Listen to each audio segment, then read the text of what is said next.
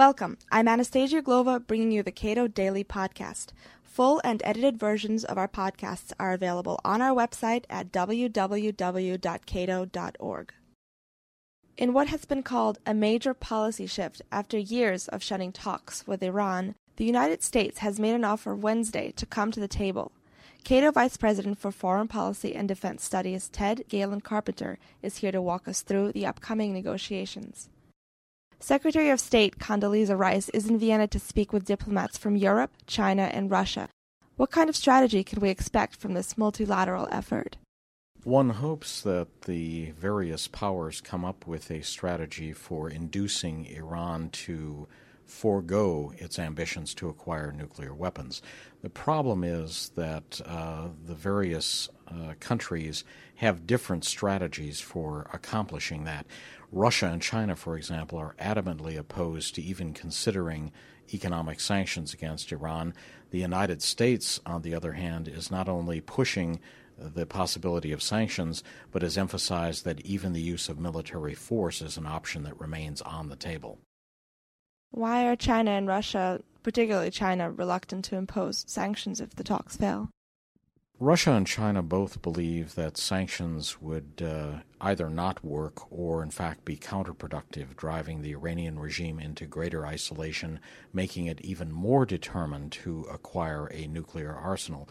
Beyond that, both countries have significant economic stakes in Iran. Russia, in fact, has been actively involved in what is supposedly Iran's peaceful civilian nuclear program. China has lined up Iran as a major supplier of energy, so both Moscow and Beijing want to have a constructive, cooperative relationship with Iran, not drive Iran into a corner where a conflict is likely. Iran's foreign minister has accepted the Bush administration's offer, but refuses to suspend uranium enrichment activities as a precondition to talks, calling it a national right. How will this affect negotiations? The decision by the United States to initiate a dialogue with Iran is a modest, useful step in the right direction. But I believe that Washington made a major mistake in having as a precondition that Iran give up its nuclear enrichment program. That really needs to be the first topic of discussion in the negotiations. And demanding that Iran preemptively surrender on what is one of the key points of dialogue makes it less likely that these negotiations will go forward. Does it seem to you then that the negotiations are dead on arrival?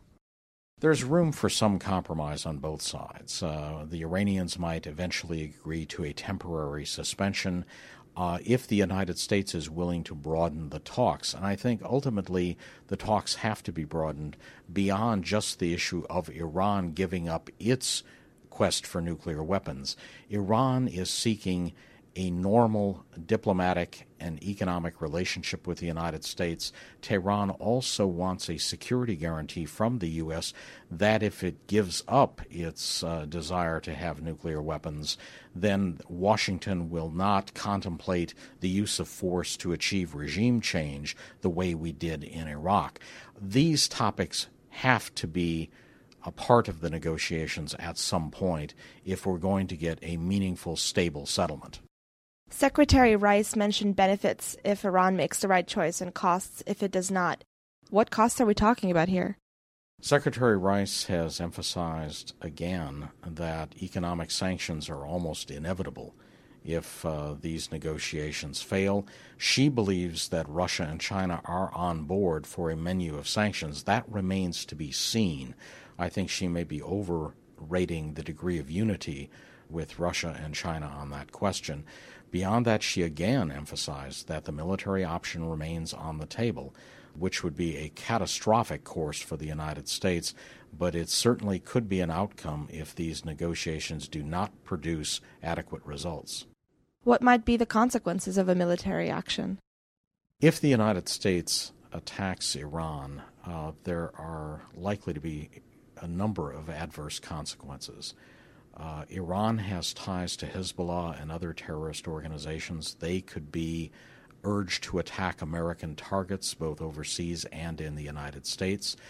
Iran certainly could make life even more difficult for the American occupation force in Iraq than it is already. And beyond that, I think this would have terrible consequences for America's already badly tarnished reputation in the Muslim world.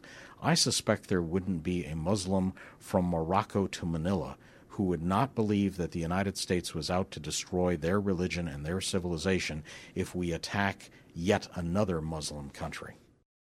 This has been Cato Daily Podcast. Thank you for listening.